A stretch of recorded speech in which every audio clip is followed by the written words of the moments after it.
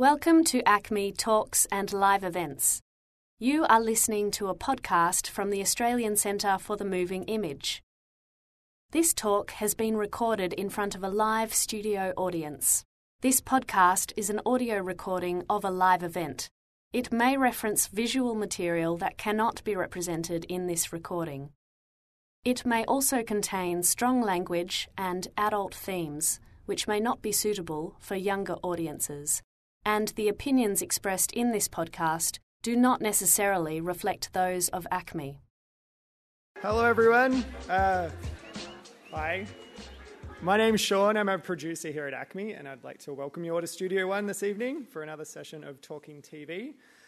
Talking TV is our ongoing series of events exploring the small screen. Before we get started, I'd like to acknowledge the traditional custodians of the land on which we're meeting tonight, the Wurundjeri people and the people of the Kulin Nations, and pay respect to their elders, both past and present. Now, as part of the Talking TV program, we've previously looked at everything from the Muppets and Twin Peaks to Game of Thrones and Veronica Mars, but tonight we're, of course, taking a trip to Broad City. To explore one of the funnest, most interesting series to hit television screens in a long while. We brought together our own group of fun and interesting broads for tonight's talk, and leading them will be this evening's host, writer and editor, Brodie Lancaster.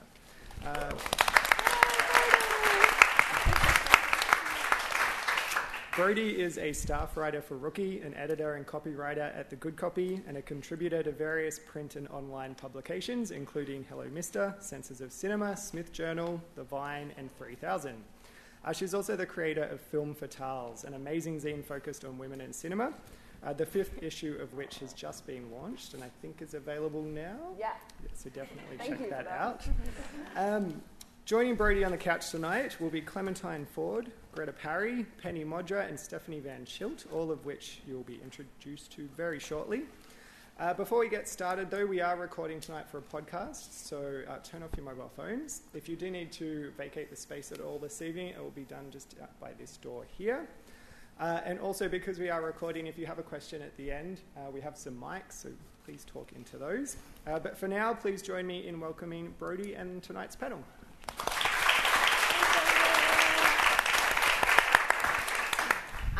So before we get started with Clementine's ode to Broad City, we have a little intro video that I have been struggling to introduce in a way that is not braggy. But summary, backstory, a friend of mine recommended Broad City when they were doing a web series back in 2010, and I was editing a website at the time and wrote about it. They ended up writing some pieces for the website, and we kept in touch and met up when I went to New York. And when I told them what we were doing tonight, they wanted to send a little video for us. So we're going to play that now. Oh my God. Brodie! You're so assertive. Oh my God. Hey! Hey guys, thank you, ACME and Brodie Lancaster. Thank you so much for having us. We're so pumped to be being talked about in Australia. Highlighting us down under, right? We're right now shooting the 2nd season. And we are on a damn boat, bitch. I don't know where Australia is, but I come from an island too. What island? Puerto Rico. All the You're not from Puerto Rico. You're from Guatemala. You're not from Guatemala. Okay. I thought it was funny, okay? Hi. Sorry. God. Now I lied in camera. Arturo. We caught it. We caught the line. Now you see him every time playing him. You know, he's a dang liar. He's so in character. I don't even have an accent, to be honest. I'm from Jersey. I'm from Manhattan. You're from the Upper West Side? Little gang here. And I'm a chameleon actress, Tilda Swinton. Wow. Thank you, Will. Wow. That's why I'm recognized. Wow. Thank you, ACME. Thank you, all of Australia. Thank you, Brodie. Have a great night. Thanks, guys. Yay!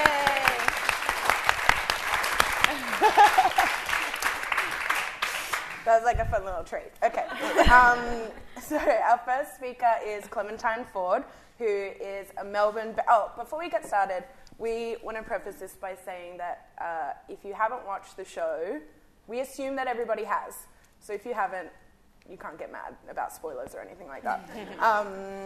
So the way this is going to work is that each of the speakers will do a little presentation, and then at the end we're going to come together, have a bit of a discussion, and then take questions from the audience. Sorry, Clem, I interrupted my own intro. So Clementine Ford is a Melbourne-based writer and social commentator with a specific focus on gender politics and feminism. In 2012, she was voted one of Australia's most influential female voices.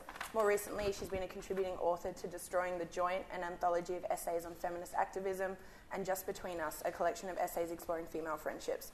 Clementine writes a weekly column for Fairfax's Daily Life. Please welcome Clementine. I might have to pin that a bit higher up on my jumper. I should preface my talk by saying it's not going to be anywhere near as good as that video, so thanks, Brodie, for playing that first. Sorry. I've done quite a few of these live in the studios, and I normally talk for a very long time, and I've slowly, over the period of doing them, realised that it's probably better for me to talk less and just play more clips. So tonight I don't even have any notes. I'm just going to talk through a PowerPoint presentation and play some clips, and I hope that will be satisfactory to everybody. So I assume that everyone is familiar with Broad City, but in case you're not, I hope my PowerPoint presentation is going to work. This is the 2 stars of Broad City, and we're going to start by talking about Abby. Now, I wanted to talk tonight about the friendship between Abby and Alana, because I think that that's one of the most standout things, obviously, about the show. It's the driving force of the show, but also it subverts quite a lot of ideas about female friendship, mainly who's going to be the chaser and who's going to be the chasee. In most pop cultural tropes, someone like Alana would probably be considered the cool one who has Abby the sidekick. But in this case, as we'll see, Abby is not very cool. Great GIF. As much as I could just watch that GIF over and over for hours, it's very mesmerising, actually. It's quite, meditative. And she's got a little bit of the Elaine Bennis going on there as well, I think. So I really appreciate that about Abby Jacobson, that she casts herself in situations that aren't particularly flattering for her. But also that she's the straight character. She schedules in time to masturbate, 7 a.m, that Post-it says. And then later on that evening, she'll be enjoying a nice cashew stir-fry and finishing Series 1 of Damages. Very, very exciting night for her. Alana has different ideas. This is obviously the first episode, and she wants to sneak out and go to a secret Lil Wayne concert.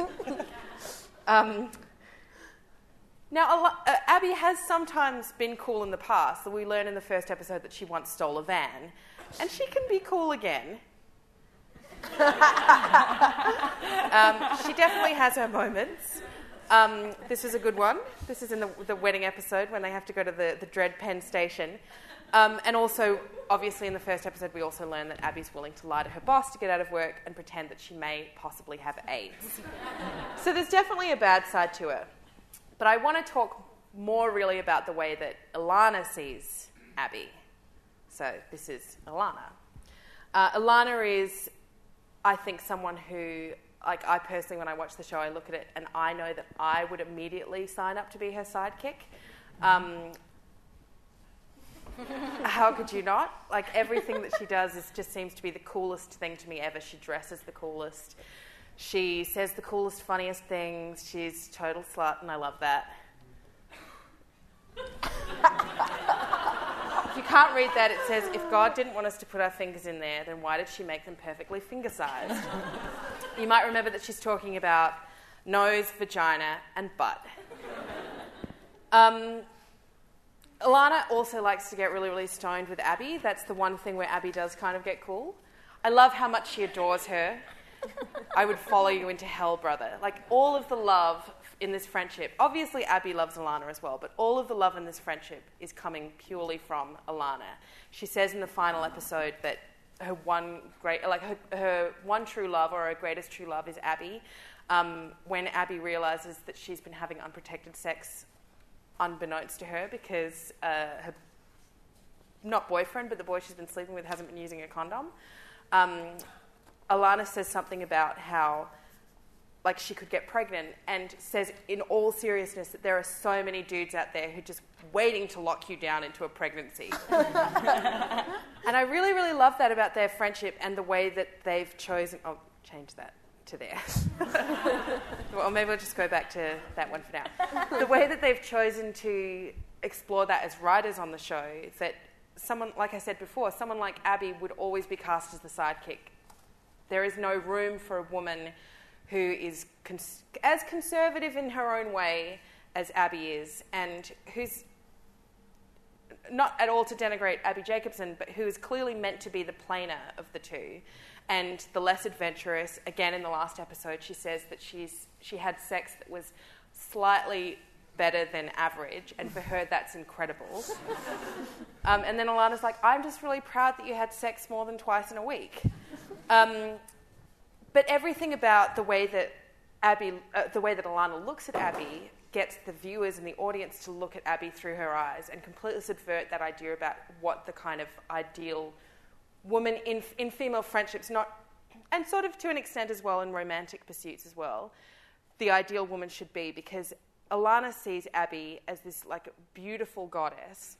And I don't know whether or not that is something that's just simpatico with, Amy Pearl has obviously got some influence in the show, but it's very similar to the way that Amy Pearl's character, Leslie Knope, talks about Anne Perkins.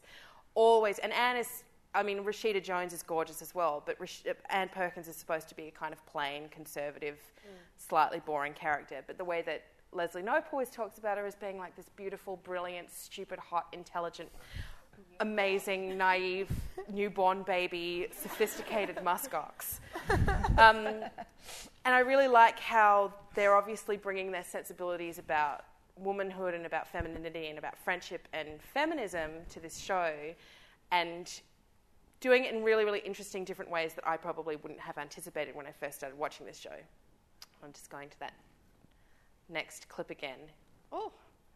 So, in the first episode, we realise that this is kind of like a portent to the dentist scene, that we realise that Abby is always trying to involve somehow... Alana is always trying to involve Abby in her sexual exploits. The fact that Lincoln doesn't seem to have a problem with this at all, I think is really hilarious too. And Abby just kind of rolls with it as well. You totally get the sense that this is not the first time something like this has happened, that Alana is always trying to do stuff like this. It's not just that Alana's this kind of outlier when it comes to Abby, that she's got other women fighting over her attention and friendship. And I just really, really love how they put that in there, because women like Abby, like I said, don't get the kind of screen time that positions them as the one that everyone wants to hang out with, or the one that has the secrets, or the one that's it wasn't that cool, you wouldn't have really wanted to be there. So she just adores her, and I know that this is a cast photo. This isn't actually from the show, but obviously the two of them came up through the Upright Citizens Brigade, and I remember reading an interview with them where they both said that they tried to join improv groups in the UCB, and no one wanted them to be in their group, so they were just like, oh, well, let's just make something together. Suck shit, guys. Look at them now. So I just want to kind of finish on a few slides before I play the final clip, which just shows, once again, just how beautiful and amazing and wonderful Abby is in Alana's eyes. This is the party episode where they're buying the blue dress, which makes an appearance again in the final episode. So I love how you get the idea that it's Abby's only good dress. And just as a side note, I don't want to stray too much into, oh wow, isn't it amazing that we get to see real women's bodies on TV? Yeah. But I guess maybe it's because she doesn't really she did a couple of scenes in her underwear. She doesn't really do the kind of nude scenes that Lena Dunham does. But Abby Jacobson hasn't had that same kind of attention of, wow, isn't it amazing to see a body like hers, which is so patronising for both actresses.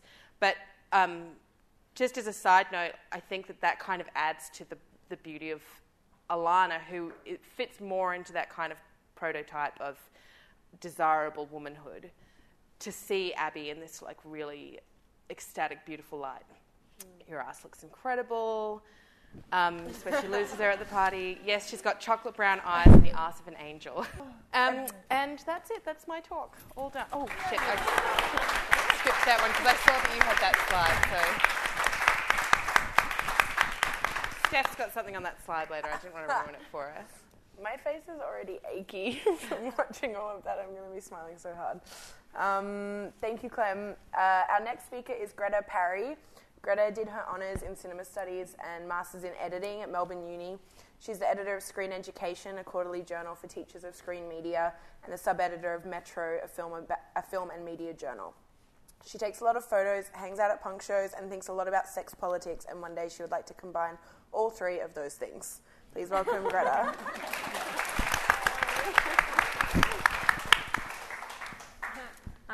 I don't have any fancy PowerPoint slides, so you're just going to have to listen to me talk for a while.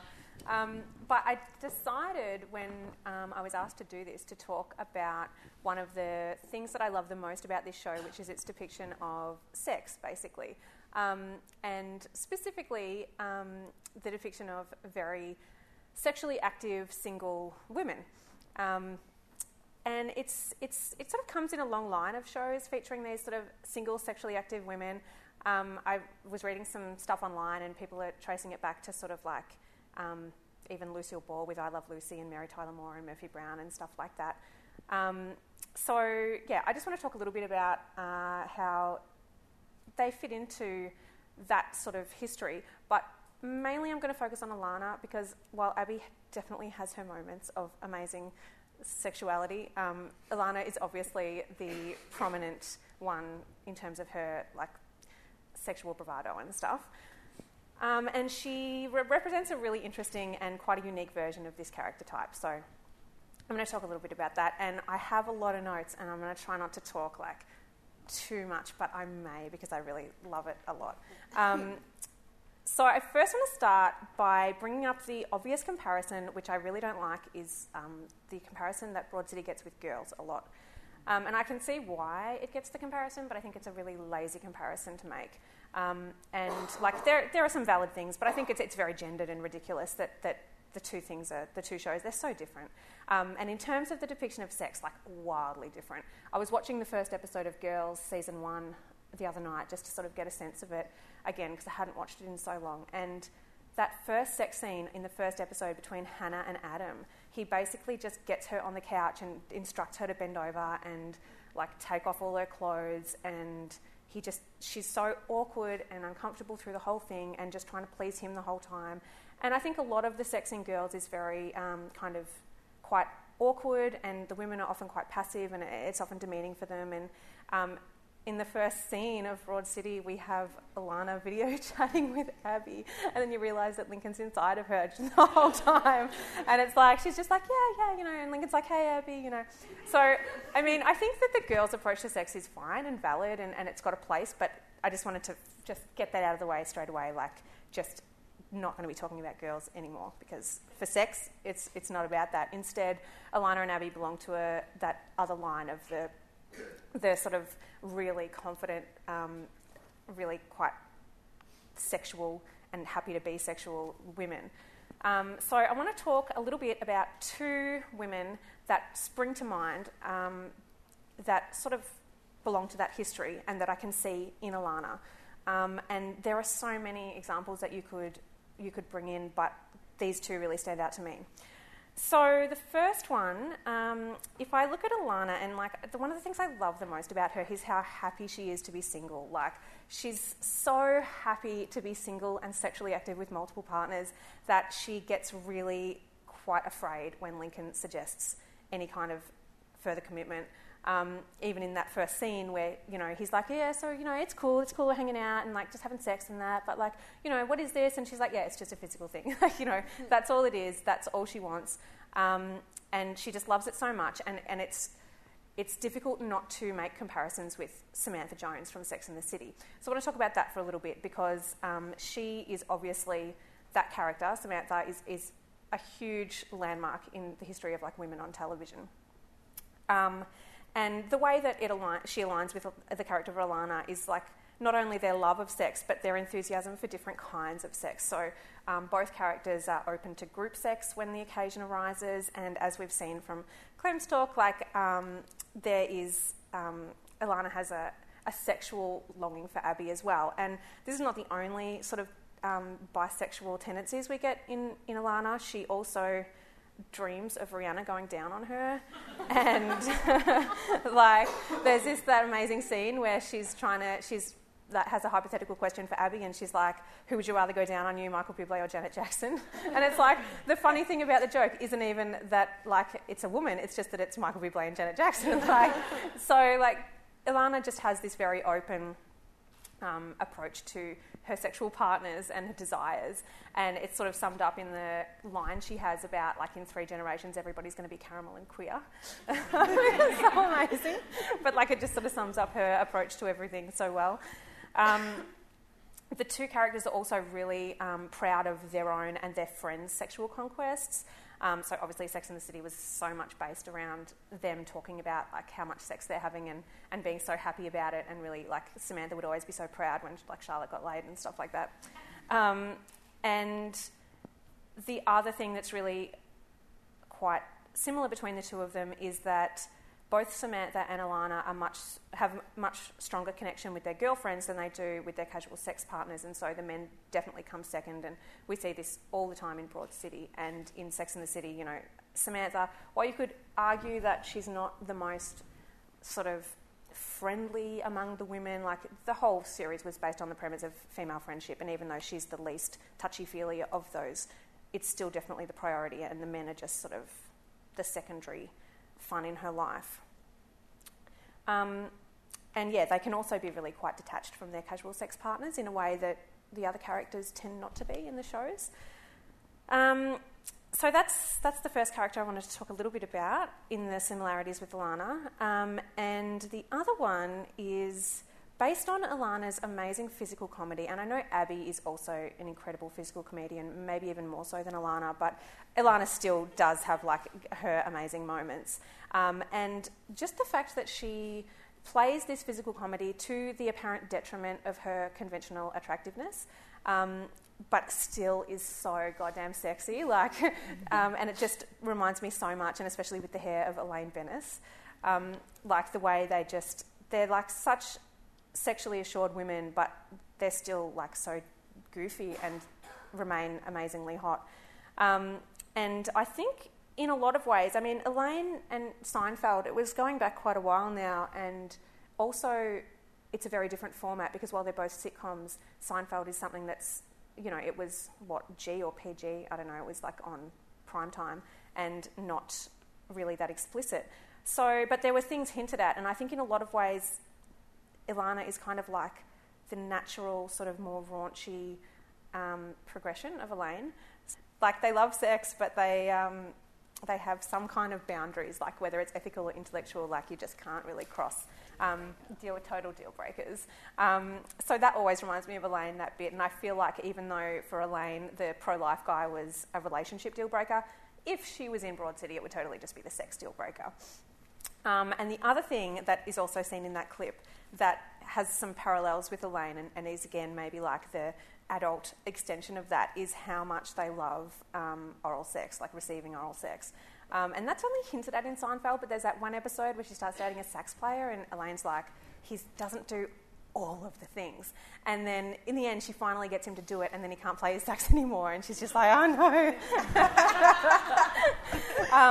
But obviously, like with the whole Rihanna fantasy and then like the Bublé thing, and then with Tyler, and then she gets, Ilana also like gets eaten out by the DJ, like the she dreams of that. Like she loves it, and like she just embraces it so much, and I think that's really quite important in the show because oral sex for women is such a rare thing on television, and it's such a potent symbol of active female sexuality, and so again aligns with these 2 other characters and a lot of other characters as well, but these 2 characters very strongly as like quite a strong statement to be making. So, yeah, all three of these characters are kind of versions of the unruly woman, which is a coin termed by Kathleen Rowe like decades ago, but basically sort of describing women who just refuse to stay within the lines of traditional femininity. So these women are all full of sexual bravado. They have hugely inflated, to the point of delusion, opinions of themselves. Like, they love themselves like so much, and can't imagine when people don't. I mean, I love when she's picking up Tyler, when Alana is picking up that improv guy in the bar, and she's like, "I got this. I'm craving pink dick. I'm gonna deal with this." And she looks around and she's sort of like, she makes the faces to the guys, and they're like, "No," and she doesn't care. She just moves on to the next one and like makes another face. Yeah. So amazing. Like, rejection just doesn't figure in Alana's world. Like, and when she gets it, she's just like, whatever. Yeah, totally. She's like, I got this, I'm down. Yeah. And, you know, Samantha was the same. Like, no one ever rejected her, and if they did, you know, that was their loss. And Elaine can't really imagine people not liking her in a sexual way. So that's quite a strong theme as well. And they all have a weakness for conventionally gorgeous men, and they're willing to objectify them. Like the episode of Seinfeld where Elaine starts going out with that guy, and Jerry's like, I can't remember if he says Mimbo or Himbo, but he's like, is it okay? He's like, you know, he's just this gorgeous guy who's totally dumb. And like the same with Tyler, who's obviously like has no talent anywhere but the bedroom. And Samantha had that a lot in Sex and the City, but I think that probably the obvious example is when she first starts seeing Smith and starts sleeping with him, and then he tries to like start talking about their real lives, and she's like, ew, what are you doing? Like, you know, she just thinks that he's beautiful, and all those men are very well built with sort of long, light brown, blondie hair. So, yeah, they have a penchant for the objectifying the very beautiful men. So while they're very similar, and I think Ilana, again, like, takes from both of those characters as well as many others, there are some really important differences, and I want to talk about those for a little bit. So with Samantha, the fundamental difference between Samantha and Ilana, and it's a really important one, is that Samantha was always defined by sex. She looked like sex, like the way she dressed was always just like, you know, come fuck me, like in an amazing way. Like I just want to say also I love Elaine and Samantha so much and admire them. But, you know, she was always, like, Sex and the City was based on caricatures and fitting into these sort of categories. And so Samantha was sex. She talked sex all the time. She had sex all the time. Whereas with Ilana, it's just like, it's one of several things that are about her personality. She's also a stoner. She's also a total slacker who doesn't do her job and sleeps on the toilet. And, like, you know, she is also, like, obviously an incredibly devoted friend. And I mean, Abby is a much bigger deal in her life than sex is. So, like, she's just got this multi-dimensional thing going on, which really separates her from that very caricatured depiction of a sexual woman. When we look at Elaine and the differences between her and Elaine, I guess Ilana's tendency to move outside of the heteronormative sexuality and venture into like women and group sex and stuff like that is at odds with Elaine, and I think that again goes back to Seinfeld being quite, you know, a little while ago, and again like PG rated or G rated or whatever it is. And also the other thing is, throughout, as independent and as amazing as Elaine is, she does want a partner. Like, that is something that she talks about a bit, and, you know, she always, like, you know, gets down when she loses someone that she really likes or whatever. And it's in a funny way, but she does ultimately want to find a partner, like when George gets engaged and she's so jealous because, like, he's such a loser and why is he engaged before her? So, yeah, there are some really interesting and important differences between these characters and Ilana. And possibly one of the most important ones is that one of the defining features of Samantha and Elaine was that they were coded as masculine. So from the very first episode of Sex and the City, Samantha was like, I just have sex like a man. Like, that was how she was introduced to the world. So I'm going to have sex without feeling, and she was described variously, like, through the series as like a man in a woman's body and like the ego of a man. And so she was very much like, I'm going to go out and fuck like a man. And Elaine was always described as one of the boys. There's this amazing quote from Kramer. He says, "You're a man's woman. You hate other women and they hate you." Which is kind of true. And I think it's very telling that both shows were created and written by men. And to a greater extent with Sex and the City, they were created and written it was largely created and written by gay men, and a lot of the critics at the time accused the characters of being gay men in women's bodies. And I think this was especially levelled at Samantha because she just was so callous in a lot of ways and just loved to go out and fuck, and that was just like a very stereotypical gay man representation. And I think that was important that they did that because they were both so revolutionary, and so they really had to be quite extreme. And in the process, it abandoned a lot of traditionally feminine qualities. And I think one of the main things that they've abandoned that Ilana has really retained is this maternal love of women. So Elaine hates women, women hate her. Samantha has this great line at one point, and when Carrie's really worried about someone thinking bad things about her, and Samantha says, if I worried about what every bitch in New York was saying about me, I'd never leave the house. Like, these are not women that other women like in the context of the shows. And while Ilana definitely has some gender reversal, which I think is pretty important as well, the fact that Lincoln always is the one that wants to have a full relationship, and she's just like, no, it's just physical. After she has that first one-night stand with Tyler, the improv guy, she is so worried about Abby the next morning that she gets up and she's like leaving, and she leaves and she's like, just close the door behind you, and then she puts her head back in and she's like, it was Tyler, right? And he's like, yeah. So it's like this sort of the traditional male role of being the sort of the player who doesn't really care about the personalities. Objectifies men. The amazing scene at the basketball game that opens the final episode. Like, you can, if you train your eyes, you can see their religion. These are all really important things. Like, and the ex-roommate who has a remote control and like is totally obsessed with her, and she's like, oh no, we had bad sex a couple of times. Like, get away from me. Dale. Dale. But overall, like, she retains this amazing maternal, nurturing, loving side, and we do see it a bit with Lincoln. Like, that scene at the from the hurricane episode that you played, where Lincoln and her are in Beva's girlfriend's bedroom, and they're like farting in the drawers and like rubbing his dick on the coffee mug and stuff, and they're just having such an amazing time together.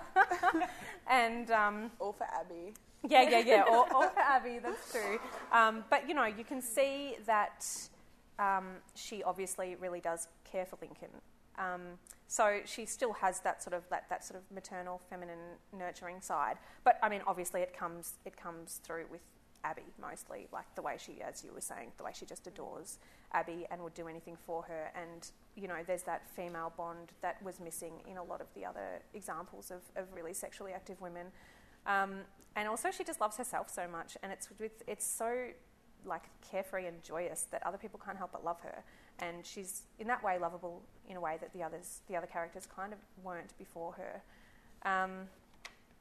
So basically, my conclusion about Ilana is that she's kind of like a new and improved model of the sexually active character, the female character. So she's got some qualities of the old and some new qualities.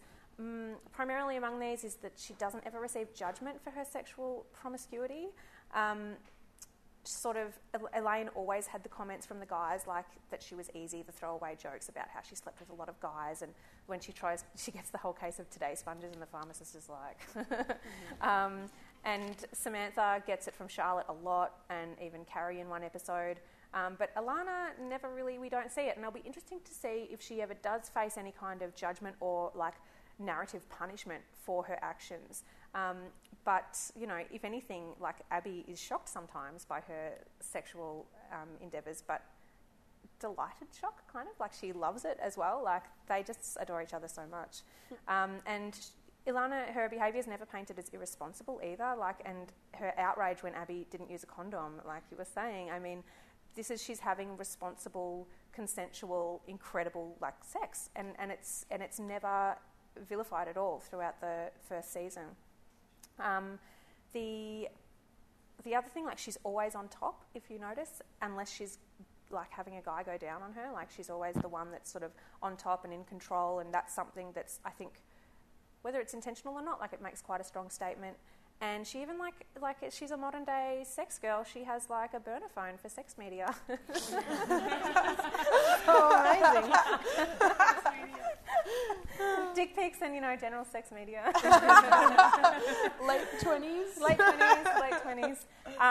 The other one last thing that I wanted to point out is that, which it almost goes without even noticing it, and I think this is so great that it does. So the episode that we saw clips from where she has sex with Tyler twice, later that day, when Lincoln was so worried about Abby that he baked a whole cake and then ate a whole cake, she's like, well, I've baked another one. Like, you can come over and eat it, or we can just put our faces in it.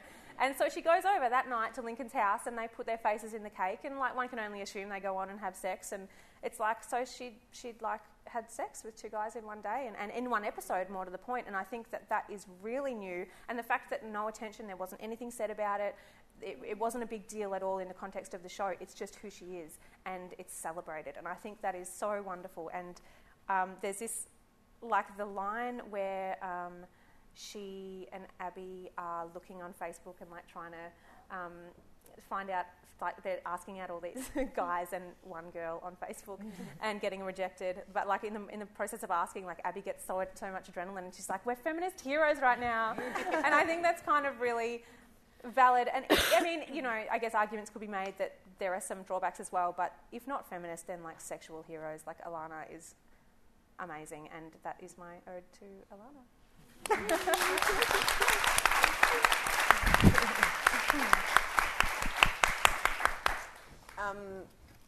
We have so much that we want to talk about, so I'm just going to go straight to Steph. Stephanie Van Schilt is our next speaker. She's the deputy editor of The Lifted Brow, the co-host of the podcast The Rereaders, and the TV columnist at Kill Your Darlings. Her writing's been featured in publications including Crikey, Junkie, and The Big Issue. She's currently completing an MA in creative writing with a focus on television criticism. Please welcome Steph.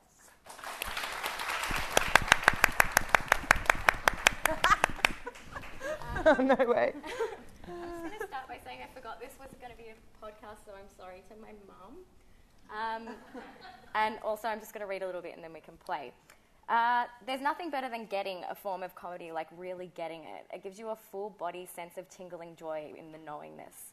There's something to be said for the power enabled by this inclusivity, by the conjoint sense of humour, of being a part of a collective laugh, whether it's along with a TV show or among your friends. I imagine it's the same sensation like the warm, trusting secret hug a vagina can offer a bag of weed. Broad City offers this inclusivity for me. The identification is very high. Abby and Alana, both characters and performers, trade in comically crass and physically abject tradition that existed on the sidelines, beloved long before the literal shit hit the streets in Bridesmaid, or Lena Dunham got her quote-unquote imperfect tits out on TV and everyone freaked out about it. But Broad City has helped further the conversation about filthy female humour and codependent female friendship and love, and it makes me so happy. Look, I stamped my little emoji happies all over it. What makes me less happy is, remember this guy, Christopher Hitchens? Yeah, he's dead now, but I defaced him a little bit. Sorry, mate. Apparently, yeah. He came out all douchey and was like, women aren't funny, no lols. Well, no to him, we say. In her considered retort to Hitchens' bombastic sexism, Alessandra Stanley wrote back that women in comedy are made to compete or subvert the form in order to make themselves likeable or appealing to audiences, because there's a tacitly accepted gap between male and female comedy. Even now, half a decade after these specific arguments were printed, there are acknowledged kings of gross out or crude dude humour and accepted forms of masculine comedy, both physical and sexual, driving endless Hollywood vehicles or countless TV programs. Meanwhile, as Stanley contended back in 2007, while female comedians are prevalent and popular, there are still limits to how high a female comedian can climb before they reach what she dubbed the crass ceiling. But we are getting there, ladies, and thanks to the likes of Broad City, the crass ceiling is crashing down around the, I don't know, maybe pickle walls? I don't know what the saying is either, Alana. Aristotle noted that, yeah, I know, right? Old dead white guys. Comedy aims at representing men as worse than what they are in life. Yes, it's true, exaggeration is key. But for women in crass comedy, it's almost ownership of how they actually are in life, that they have human bodies and pump and dump like everyone else, and that drives the humour. Crass female humour is about self-acceptance and putting yourself on the line, honestly to the point of humiliation. Broads aren't riding side saddle through Brooklyn or clutching their pearls anymore. They're excreting, cussing and gyrating whether people like it or not. So why can't we joke about it? The good thing is we, meaning the mainstream blob of pop culture consumers, do seem to love it. And we love, love, love Abby and Alana. Essentially, from Broad City's humble beginnings as a web series, Abby and Alana started from the bottom, now they're here, leading the crass humour conversation because they're more than happy to head back to the bottom and they're fucking hilarious at it. After all, it's 2014 and anal is definitely on the table. The public nature of this form of crass humour or female comedic self-expression means that humiliation brings the viewer communally into the conversation. Viewers are drawn closer to the characters. They get the jokes by embracing the experience, and in some case, like my own, and I'm pretty sure a few of you here, identifying with it. Crass female comedic actors or stand-up performers put themselves on display and they push back on the standardised expectations of them, which intrinsically helps the viewers understand their abjection better. This is all about owning and appropriating self-mortification. The funny women working in this tradition, which is continued and serialised by Broad City, present their abject physicality and sexuality without fear and purpose. Female comedians have been bringing filthy yucks, come on mate, on the regular for years, but they've been performing on the cultural fringes. Abby and Alana have specifically pinpointed a few influences, including the fellow foul-mouthed, frizzy-haired Jewess Gilda Radner, an original SNL cast member. Sadly, Radner's career and life was cut short, but she's left quite a funny, filthy legacy from her 16 years in the entertainment industry that included a stint on Broadway. Google her if you don't know her, you'll have a blast. And there are many notable crude female comedic performances who are household names. From the likes of Joan, I'm posting that without comment, Rivers, who recently sadly passed away, or the likes of Roseanne, who they've also referred to directly on the show. Yeah, she knows it. To the likes of Amy Schumer or Janine Garofalo.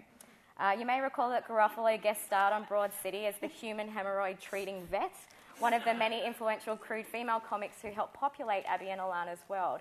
But my personal favourite guest star was Amy Sedaris, who takes crude and offensive to the next level in the criminally underrated Strangers with Candy, a Comedy Central show that ran for 30 very dirty episodes, each serving fistfuls of filth over half-an-hour slots in the late 90s. And I think this fabulous gift speaks for itself.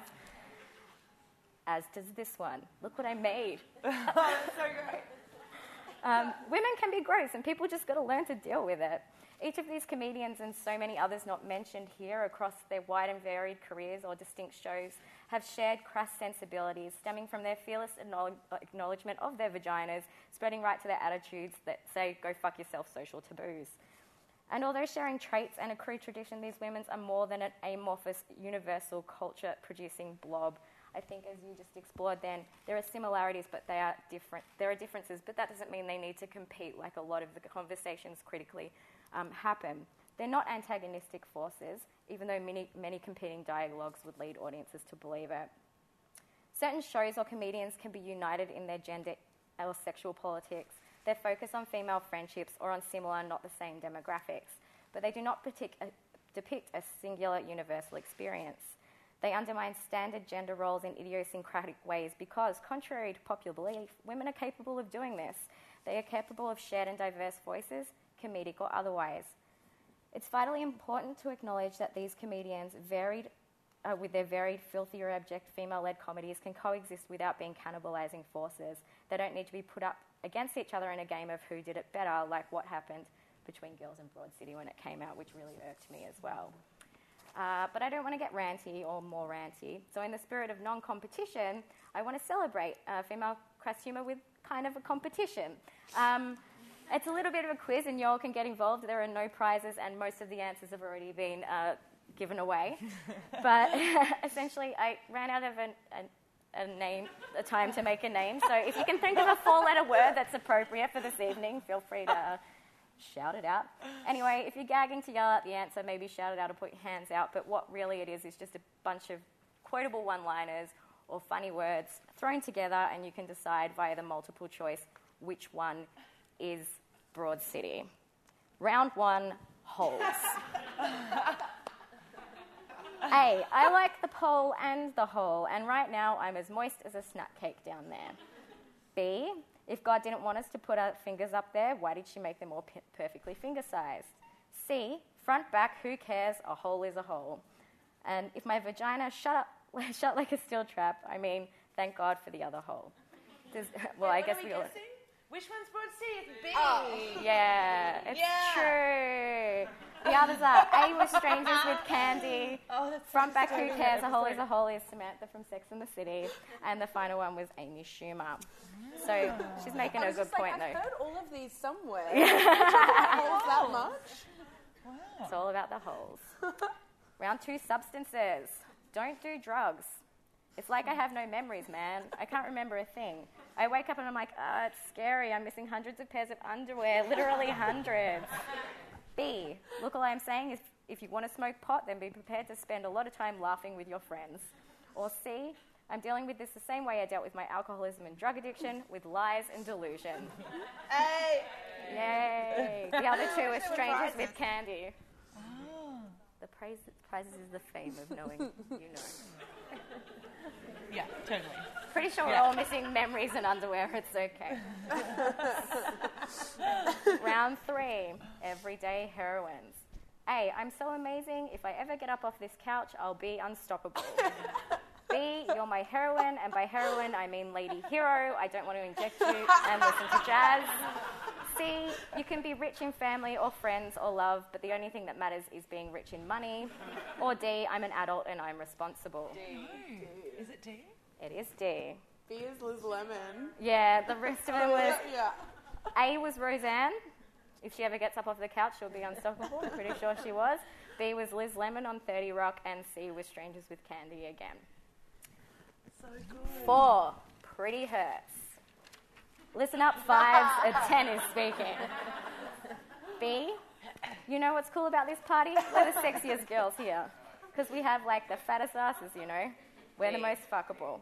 C, don't feel bad for me. I think I'm so pretty. Or D, what are you joking? I don't think that I'm what the boys consider a traditional beauty. B. Yeah, that's also a good one. So, A is...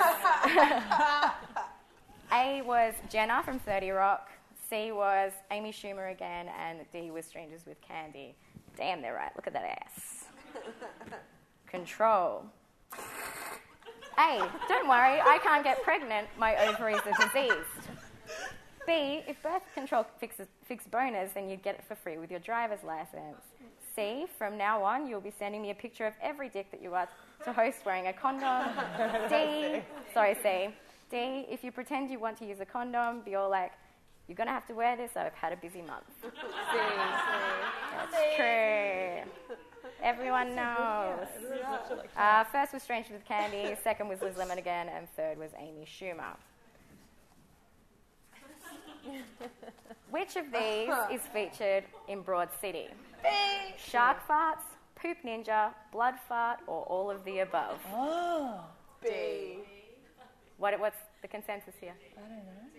D? Incorrect. It is B. And that was just a chance for me to draw a poop. There was no blood fart in Broad City. No. Blood fart was an insult that Jerry Blank calls her stepbrother. Good insult, though. Like, it's pretty foul. Shark farts was Liz Lemon. Yeah. Okay, and now for a bonus humiliation round. Shout out the Who Am I? I was out for drinks with a good friend when I had to go to the bathroom. Sorry? No? Sorry, I interrupted. I shouldn't say anything. No, it's just it was a total shock when I went and a condom fell out. I peed and a condom that had been in my body for roughly 72 hours. Abby. Wrong, guys, it was me. The catch on that one is that Abby was out for dinner. I was out for drinks. So, A.V. Ryder, who thought that storyline was an urban myth, you are incredibly wrong. Also, Abby had a dinner for 4 days. Well, not 3. Well, yeah. 4 days. Semantics. Yeah. Yes. But anyway. I'm just picturing your mother listening to this. That you've been talking. No, she'd be like, oh, it's so good she's having sex, isn't it? let my humiliation be your prize as I continue and reveal what identification factors I have with Broad City. Yes, my best friend has Skyped me from a blue room and overshared while still maybe I'm warm. In turn, I have scheduled time with my vibrator in my diary. I've eaten garbage bagels, got caricatures drawn of me while I wander the streets with my friends in my 20s. And I have said I'm short and can't speak English good. I have exactly their world map shower curtain and have definitely walked into a party and proclaimed to my friend, we are the hottest bitches here before we take over with some 90s R&B. And maybe one of us goes home with a DJ, but who could remember? I've not been able to poop during a New York City hurricane because of sharing a small space with someone in particular in this room. And I have definitely stormed off in a friend muttering the line, I just want to go home and watch my shows. I've also definitely gash flashed while riding my bike. You are welcome, Brunswick Street. And maybe, just maybe this one is true as well. But I've told you all of these humiliating crude things and I may no longer be employable, invited to a family dinner or back to Acme again, but it was totally worth it because humiliating yourself for humour is totally worth it, and I really hope the Broad City girls continue the tradition and extend it further. Thank you.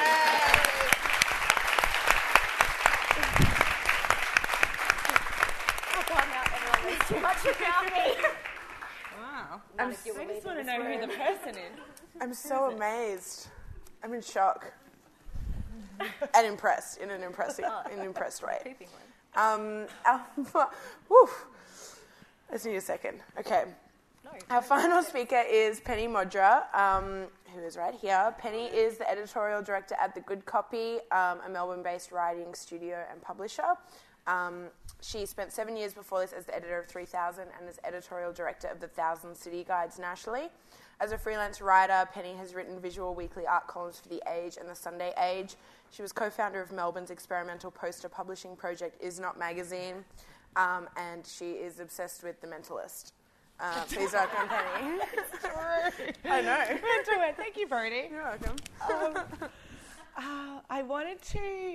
I think mine's a little bit clip-based, like Clem's. I wanted to... Basically, I think you guys can decide if this is a thing. The question I pose is this a thing? If it is, feel free to please take it and pitch it to some editor or something, because this is a half-formed feature idea. But hopefully we can discuss it. So I was reading the New York Times. I had one free article left yesterday. And there was an article entitled Funny, Kooky and Short on the Net. That is so New York Times, by the way. On the net. And it was all about how the comedy web series format is now big business. And the kind of leading fact that they... so, of course, the Times wrote about it in 2014. Yeah. It's big business, Brodie. It was on the New York Times yesterday. Got it. So this year, Disney paid $500 million, I think, for like a web series startup, which is now no longer a startup, called Maker Studios. And I'm not really a huge fan of this. It's almost a dollar value that's significant. These guys are known for making a web series called Epic Rap Battles of History. Does anyone know of that? No, I don't think it's my thing. Anyway, the point is that it's big business, and I think I sort of thought, okay, well, that's a thinking point. Like, people are now interested in paying heaps of money for this stuff. But what I'm more interested in is what sort of commercial TV product it turns into, because I think that the comedy web series turns into better TV than we've grown up with. That's my theory, which you can try to knock down, but I will try to defend here. I think one example of which is just the fact of not too much positioning. Like, a comedy web series is very short by necessity, probably because of budget, but also because of, like, generation-wise time, like, attention span. They're short, and I guess it's just they've all got a vibe of, like, you'll figure it out. You know, and Drunk History even shocked me when it came out. Like, I was like, oh, I get it. You sort of get it straight away. It's like, they don't spend any time going, okay, this person's drunk a lot for like 4 hours, and now they're just going to tell you a history. They just segue straight into this drunk person relating a history inappropriately. And we get it. And I sort of love that they expect you to get it. It's totally fine. And I suppose the apotheosis of this is Vine, which I am, like, I just get so much joy from Vine. Like, I can't describe, the only way I can describe my joy of Vine, and this is like Generation Next talking, like I've watched like 4 Vines. Like, that's less than half a minute video. But I just love, the first Vine I saw was my best friend, Pork Chop, who's in the audience. He made a Vine and it was outside the Messina on Smith Street. Does everyone know that? It's the gelati place. And it's just like fantastic. It's like 6 seconds, is that right? And it's just shot of the queue, shot of the queue, shot of cars going past, shot of the queue. And then it's like him, and it's a close-up, and he goes, "It's just ice cream, people!" He like shouts out, and then there's like, anyway, and I'm just like, oh my God, wow, so much has been conveyed to me in that 6 seconds. And it's like, I'm just, anyway. So, shortness. And then an exceptional offshoot of this kind of short format, which is flourishing, is the highly developed side character. When I was thinking about the one thing I love about Broad City is the highly developed side characters. That's what stands out to me the most. And what I mean is that these people appear from nowhere with no context at all, and they're given no history or build-up or at no character development, and yet you know them. And I just think that's like a really artful kind of, I don't know, is it new? I feel like it's new. Because when you think back to TV, like honestly, just think about Mork and Mindy, which is back on TV now, thanks to Robin Williams. And it's like, that character Mork would now just be like a highly developed side character in Broad City. It wouldn't be a whole show, like this juvenile guy that lives in an attic. Seinfeld. They spend a few minutes first talking about him before you actually meet. That's correct. Yeah. Anyway, or you wouldn't, and anyway. So I just wanted to. So I guess my proposal is that Broad City is sort of a crossover of 2 great forms, and that is YouTube and the short format web series, and improv comedy in a theatre context, because and then 3 short attention spans. Because as Clem, I think, mentioned in her talk, Abby and Alana both come from a background in the Upright Citizens Brigade Theatre, which is based in New York City, which is an improv kind of sketch comedy stand-up club, I guess. You've got to be part of the club. They run a 7 nights a week, like, short comedy live theatre venue. And maybe they were making fun of, you know how I said that they weren't allowed into any of the cliques at UCB?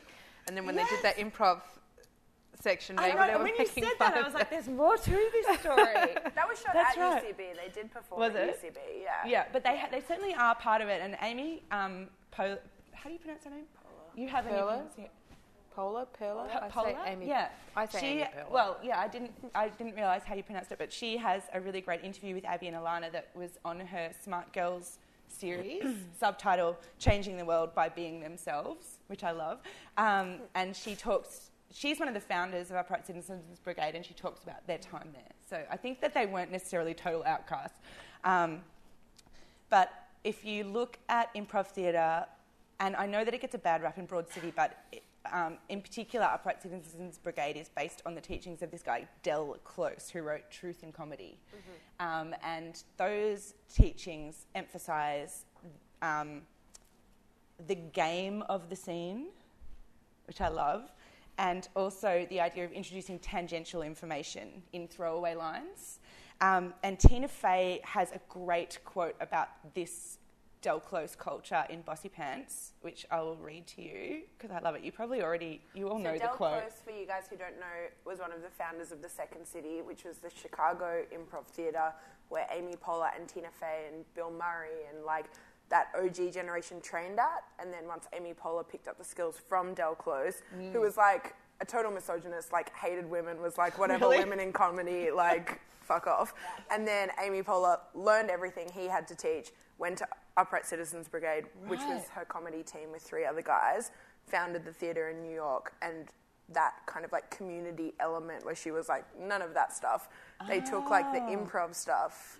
Okay, so that's just background info. And so what Tina Fey says would be relevant to Amy Poehler's take on Del Close. I imagine. Anyway, so yes. So I don't know what the quote Tina Fey you're gonna says read in Bossy Pants, she talks about the rules of improvisation, and she says, the first rule of improvisation is agree. Always say yes. When you're improvising, this means you are required to agree with whatever your partner has created. So if we're improvising, I say, freeze, I have a gun. And you say, that's not a gun, it's your finger. You're pointing your finger at me. Our improvised scene has ground to a halt. But if I say, freeze, I have a gun, and you say, freeze, and you say, the gun I gave you for Christmas, then we have started a scene because we have agreed that my finger is in fact a Christmas gun. She says, now obviously in real life you're not always going to agree with everything everyone says, but the rule of agreement reminds you to respect what your partner has created and to at least start from an open-minded place. Start with a yes and see where that takes you. That is so cheesy, but my God, that is good life advice. Yeah. Can we all please remember it? Yep. As an improviser, I always find it jarring when I meet someone in real life whose first answer is no. No, we can't do that. No, that's not in the budget. No, I will not hold your hand for $1. What kind of way is that to live? The second rule of improvisation is not only to say yes, but yes and. You are supposed to agree and then add something of your own. If I start a scene with, I can't believe it's so hot in here, and you just say, yeah, and you just say, yeah, we're kind of at a standstill.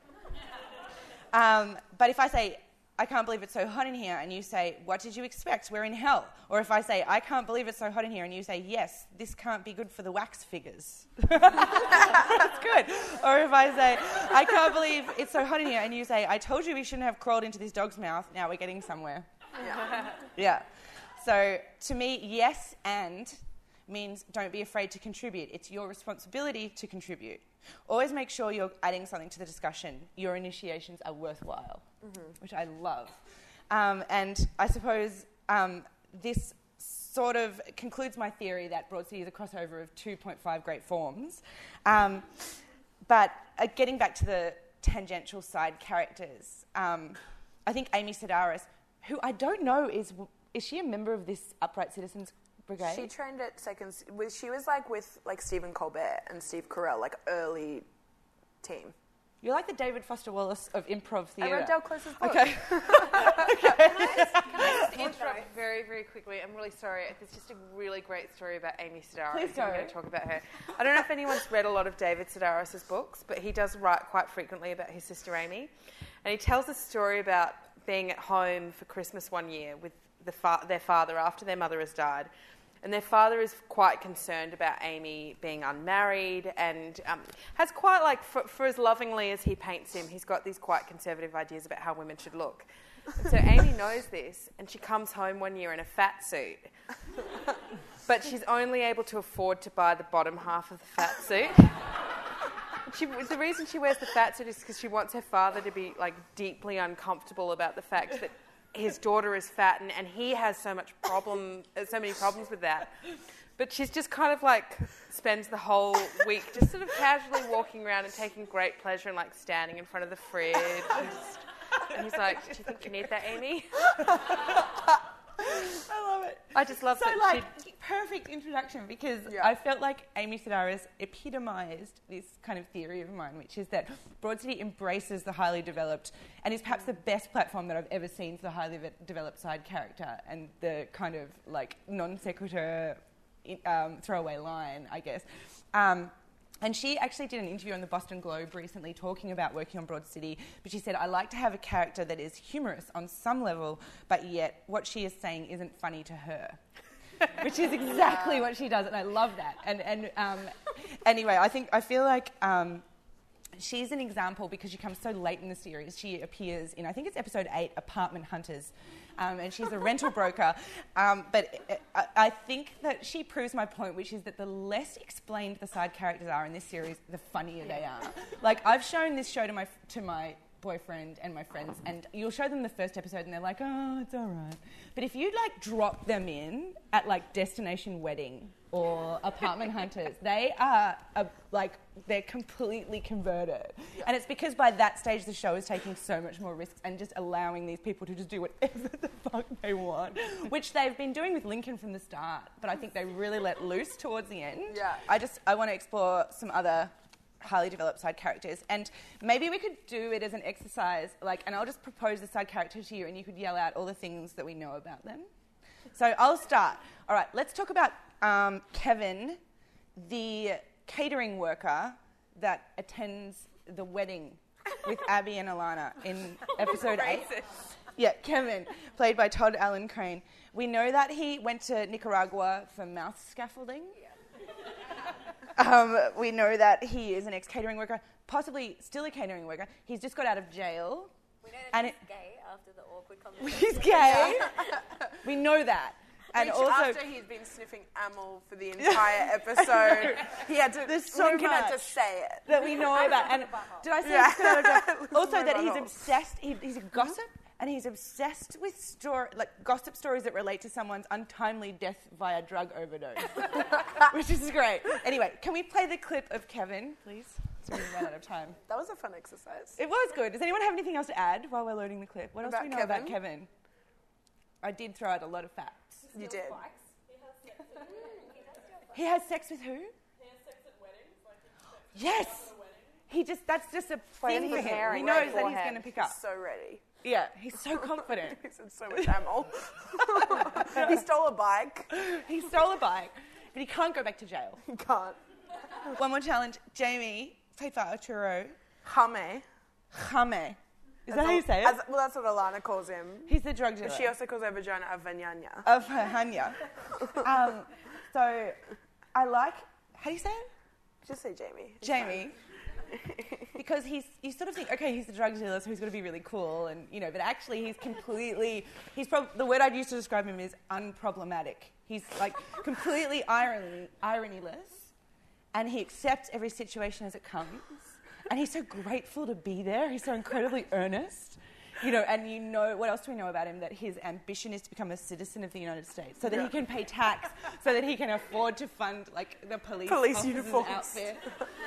That he's and also in the episode, what I love, especially in the Cyclone Wanda episode, is as the episode evolves, you sort of begin to understand that he really believes that they're going to die. He's not faking that. He's kind of come to terms with it too. He's so far ahead of them. And he's kind of tying up all his loose ends and apologising. He's just so... Anyway, what else do we know about James? He really values, stationery.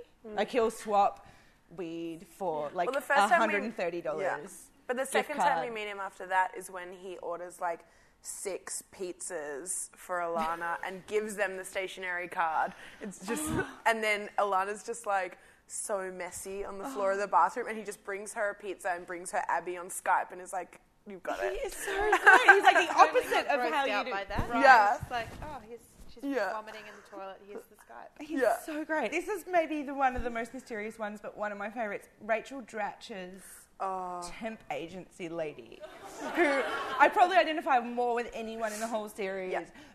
I mean, what do we know about her? Everything we know about her, identify with. She's too trusting.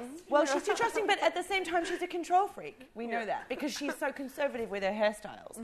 She wants to be out there with her hair, but she'll always kind of pull back when she goes to the salon. And then she ends up with something that's kind of... And then the one time that she tries to get a good hairstyle, it goes wrong. And she has to hire Alana to run the temp agency.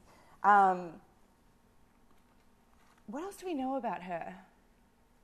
She's trying so hard to create a community at the temp agency as well, because she's got this chocolate competition running where you have to count the number of chocolates in the bowl. It's who even comes here? But she wants people to like her so much. She gave all the temps food poisoning because they went to the sushi The sushi place in Penn Station. As a callback to it. Which they mentioned so hard to get everyone on side. She's just holding it together. It's good sushi. God, she's so desperate.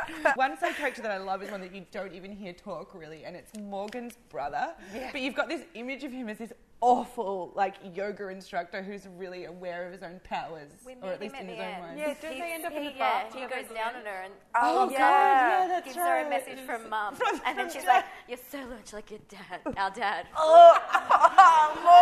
I know. And then I suppose that the other category, apart from him, who's a secondary character, but is so kind of viscerally irritating. is and I don't know the name of the actress, but the actress who accidentally takes Abby's phone. Oh, gosh. She is I wrote a note amazing. to talk about the phone girl because She so is great. incredible, and everything about she's so abstract. There's not a lot of conclusions you can draw about her other than she's a tourist in New York. Central Park. She's so confusing, and she's like, and I love the way she says, "I must have left it in there on incident." When she says, I carry a big bag to make me look petite. I know. But there's so much that's warped about her and unexplained. Like, to me, she pushes it to the total boundary because you're like, and particularly at the end when you see them watching her clips that she saved on Abby's phone, because it's like, what is she's like a food fetishist, and who is she sending these videos to? Yeah. But it kind of doesn't matter. Yeah. Anyway, that's the end of my talk.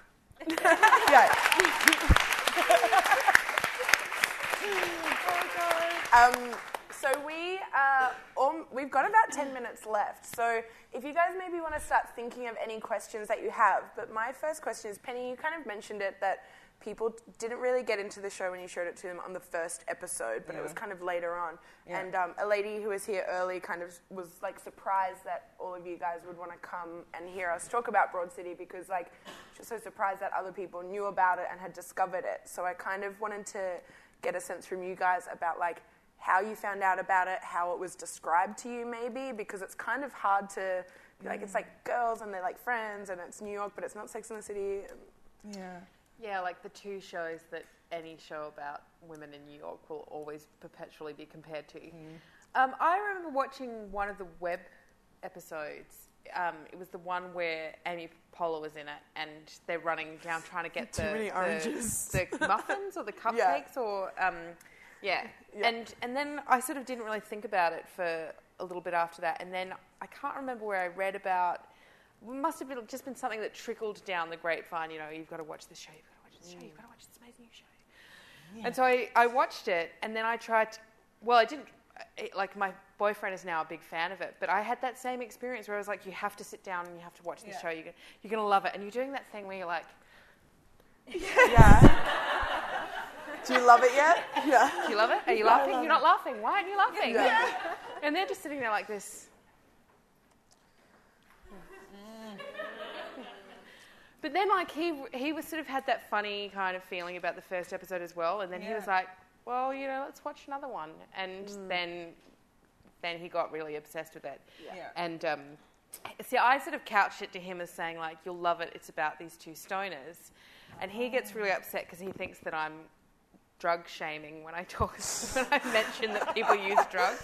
He's like, that's your drug shaming thing again. So I think he kind of probably came into it with a bit like of that sort of weird feeling that I might be drug shaming or something. But yeah, he really likes it. I did this opposite thing with my housemate, which was unintentional but super effective because my boyfriend had watched the first episode and he's like, meh. I don't know why the first episode has that effect. But then my housemate, who I don't care so much about because I'm not going out with him, comes home and I was like, all right, I'm up to this episode. You want to watch it? And he's like, well, is it like a narrative drama or is it episodic? And I'm like, it's episodic. You're going to get it. And the episode turned out to be the wedding episode, which is actually so shocking because it just drops you in and you're like, who is this guy? I didn't even know Abby had a boyfriend. Like, what's going on? Yeah. Like, I've never heard of this wedding.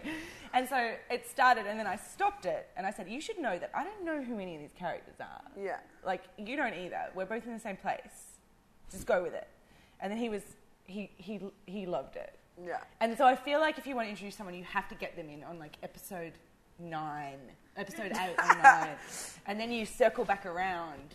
But then talking about like what you're saying about web shows and the potential for people to make like these really short like vignettes really that capture like an idea and also it just drops you into this place with like these fully fleshed out characters.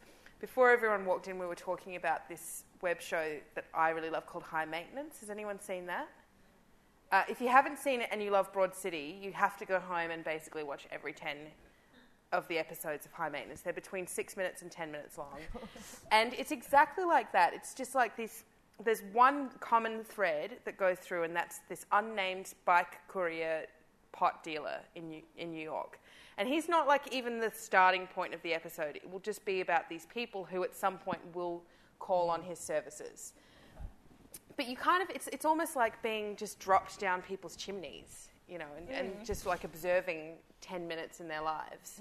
And that's what I think that Broad City does really well, is that kind of, you don't really need, like you can watch all of the episodes out of order because it's just sort of like being dropped into these moments and seeing the complete absurdity of it. It's post-Seinfeld. It's like, if Seinfeld didn't have a storyline, this has even less of a storyline. It's just... Even less of a show about nothing. Yeah, it's even less a show about even less. Yeah. Do you think that this is something that, like, this generation in particular has been enabled to do in such, like an innately talented way, in a way that maybe previous generations, like Seinfeld generation, weren't able to do, because not just because we understand comedy in a different way now, but also because of all that influence, like YouTube and the idea of short attention spans, and the idea of like Tumblr comedy, you know, like GIF reactions and stuff. You can encapsulate an entire feeling and a moment in one picture of like a llama or something like that. That sort of like unlocked this part of creative people's brain somehow, that they can kind of be a lot more cynical about the comedy that they're creating, because they don't actually have to like hold people's hands through it. Because there's something incredibly fearless about it. Yes. I remember, like, you don't even need to explicate it. I know that the traditional film school kind of says the worst thing you can do is need to have like a chyron over the start of your film that says Istanbul 1924. You know, the audience should be able to understand that from the first scene, but actually this TV making bypasses that first scene, and you just have to be going to the wedding with them. Amy, Tina kind of talks about this in Bossy. People who've read Bossy Pants would recognise that quote that you read, and she also talks about that improv skill of going. Good improv is not getting like starting at A and going to B to C. It's starting at A and going to C or D and assuming that people can fill in the blanks in between. It's so good. It's so much less patronising. Yeah. This is something good that Generation Y has given the world. Thanks. Yeah. And Vine. But I do think that it does owe, like, it owes a, what's the word? Debt. It owes a debt to shows like Seinfeld that allowed for those kind of absurdist sort of, and, you know, Curb Your Enthusiasm and Arrested Development allowed for this sort of progression of that kind of comedy, you know, where you could just sort of, it didn't have to have ridiculously patronising storylines like Friends. Ugh. Oh, I know. That's exactly what I was thinking of. Why is that? Well, there's also the similarity between, because as we talked about the similarities or the comparisons that can be made between like Girls and Sex and the City and these kind of shows about women in New York, but what we didn't kind of talk about as much, although Greta kind of touched on it, was like the men in New York who are making these kind of like semi-autobiographical shows like Curb Your Enthusiasm or Seinfeld. But to me, Broad City is more like Louis, where it's like it's these people who are writing like versions of themselves who do things that like, I think Abby and Alana once said, like, these characters are exactly them, but if they had never made Broad City, like, they're them without all their creative potential kind of fulfilled, and like they're them without their like success and like you know, determination. With like them when they were losers. Yeah.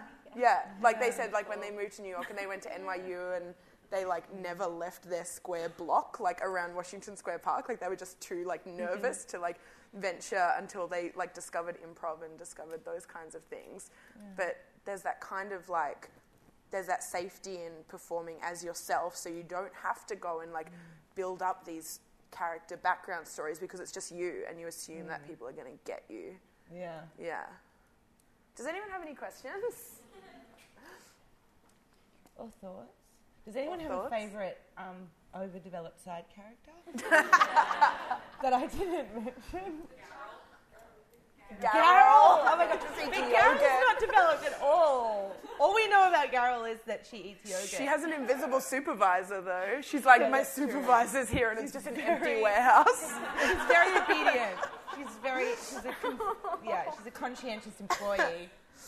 Daryl is messed up. There's also Bevers, but not just Bevers, but his super hot girlfriend. Like, yeah, I find the super hot girlfriend character really interesting. So do I, and I wonder if she's going to appear, or whether she just exists. No. She can't. She can never. She can never What appear. was the guy in My So-Called Life who was like the leader of Jordan Catalano's band, and you just never heard? It was like Tito or something. They were like, "Oh, Tito's called another band practice," and it was like Tito didn't exist. He just like you never saw him. You just heard about him. Yeah. Do you know who's the most boring side character? Who? Who's the neighbour? Is it Jeremy? Jeremy. He sucks. Beautiful Jeremy. He does not deserve Abby's adulation. But he's exactly the kind of person that Abby would be infatuated with, you know? That's so true. It's not on Broad City, but again, if you like those completely ridiculous side characters, a really good web series is called Catherine. Has anyone seen Catherine? Jenny Slate. It's like the first couple of episodes, they're like 2 or 3 minutes long. You have to watch like 8 of them for anything to happen. You've got to write this down. And like I'll pre-warn that basically nothing happens in the whole 8 episodes, 8 or 10 episodes. But it's just this sort of like, it's weird. It feels like it's the 80s. It's like set in an 80s office building, and it's almost like it's almost got the sort of the vibe of like public service announcement work training place videos. Really, really bad acting. Kind of everything like cloudy. Yeah. Well, that's how I'm going to explain it. So what happened? It has an air of menace about well, yeah, it's like it's very threatening. Yeah, it's the most mundane kind of circumstances, but kind of like given this huge gravitas of importance and and this kind of unexplained context, and you're at the heart of it. Yeah. But you never get to see anything else that's surrounding you. And you never realise why she's, like, in the very first episode, Catherine calls up her old workplace. She's like, I'd really like to come back and work in the office. It's only ever called the office as well.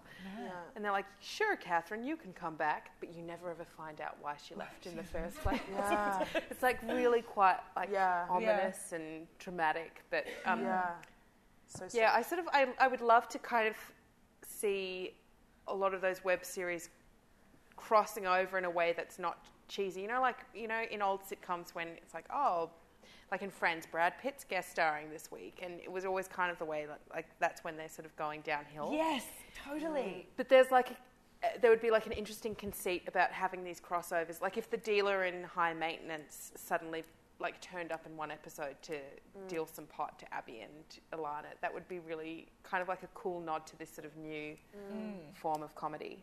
I think as well, maybe, I don't know if this is sexist to say this, but like imagine in Seinfeld, okay, so Kramer is kind of the prototype of the overdeveloped side character in a way, because he's always coming in, he's got some plot or whatever. But actually if you look at it, the laugh comes from Jerry's reaction to Kramer. Like if you imagine the scene, it's always Jerry's like kind of you know what I mean? That's what's funny. Yeah. With actual Jerry Seinfeld trying not to laugh. But it's all about Jerry in a way. Whereas, like, I feel like Ilana and Abby are generous enough just to let it be about these side characters, which means that they leak out, you know, and they become bigger. Like, even the lady that rents them the truck, you know, that she loves Idris Elba. Yeah. That she's really Miss Claudette from Orange is the New Black. Yeah. Oh, really? So serious in that. Yeah. I just think it's really generous in a way that maybe kind of uptight, like scripted man humour isn't. It's kind of like a little bit looser or something. And it's kind of similar in what you were talking about, Clem, with like Abby and Ilana's friendship, and Abby not being like the cool one, but the show is generous enough for you to just trust that she is cool enough to like have these people who are just like obsessed with her, and like kind of everyone except the people that she works for. Like we never really talked about her job at Solstice. The side character of Paul. And how she's so kind of like, Abby's just kind of like, the whole series is kind of like teetering on the edge, where she's just like, she'll go and clean the pubes, but you just like, you know, she's going to be like muttering under her breath the whole time, and like she really wants to teach a class, and when that woman who she thinks has cancer and then she finds out she doesn't have cancer, she's just like, she's about to snap, and then she goes out and she lets people do coke out of her butt crack. I guess the flip of that is Ilana and her workplace and her character, like, but also the woman that sits next to her who's like clocking everything she does. Violently high. Violently high. Yeah. That's right. She's like, it's 5 p.m. Yeah. They're also with their boss, and he's like, "You've got to, you haven't been doing anything. All right, I'll take lunch then." Yeah. I want to be transferred to company morale. That doesn't exist. She's like, well, it should. Are there any more questions? Does anyone think the whole ending of season 1 was too cheesy? No. I sort of loved it, but it seemed to break character from the rest Visually, of the it series. was cheesy, but they were doing like the Six Flags guy dance and talking about OJ, like wanting no to one sleep with thought OJ. that. Yeah, I love how Abby and Alana are talking in the hospital bed and crossing off the items on their bucket list. Yeah. And like they realise that one of Alana's items has been crossed off because she's been held in Abby's arms. But then right after that, I think what makes it not cheesy is that immediately afterwards you find out that one of her other bucket list items is to one day be Asian. Yeah. Or do heroin under the Aurora Borealis. Oh, so good. Yeah, be Asian. But who hasn't been on a date, like when you're kind of 16 or maybe 18 and you've been on a date and you're so desperate and like your sense of your like outward appearance is so different from the actual outward appearance. But that last scene where Alana goes to such lengths against her own allergy to seafood to be part of that date. Like that kind of physical as well as mental. And not just that, like her total, like what Greta was saying, her total faith in her sexual attractiveness. But even as her face is all like Scratching her neck with a she fork. still thinks that she's in with John. She's still like flirting. She's still winking at him. She wants to put her fist in his mouth. Sexually. Yeah. Oh my And at one goodness. point he says gross to her face and walks up. And she's just like, Anyway, it's so bad. Anyway. All right, well, if nobody has any questions... Is there any part of the show that we have neglected to celebrate tonight? That's amazing. Can we just what about- revisit just very, very quickly that end scene when when Abby jumps on the table, accidentally stabs herself with the EpiPen. Adrenaline! So great. That was like a beautiful like twist of like the whole series where Lana would just like do anything, like leave the most perfect like pink dick in her bed for Abby, and that was just a total twist where Abby will like stab herself and carry Alana out of a restaurant and then take her to hospital next to someone who's just like literally dying in the bed next to her. Yeah. Oh God, it's so good. So beautiful. Meanwhile. You have been listening to an ACME podcast. For more recordings of talks and live events, go to ACME Channel and the ACME website.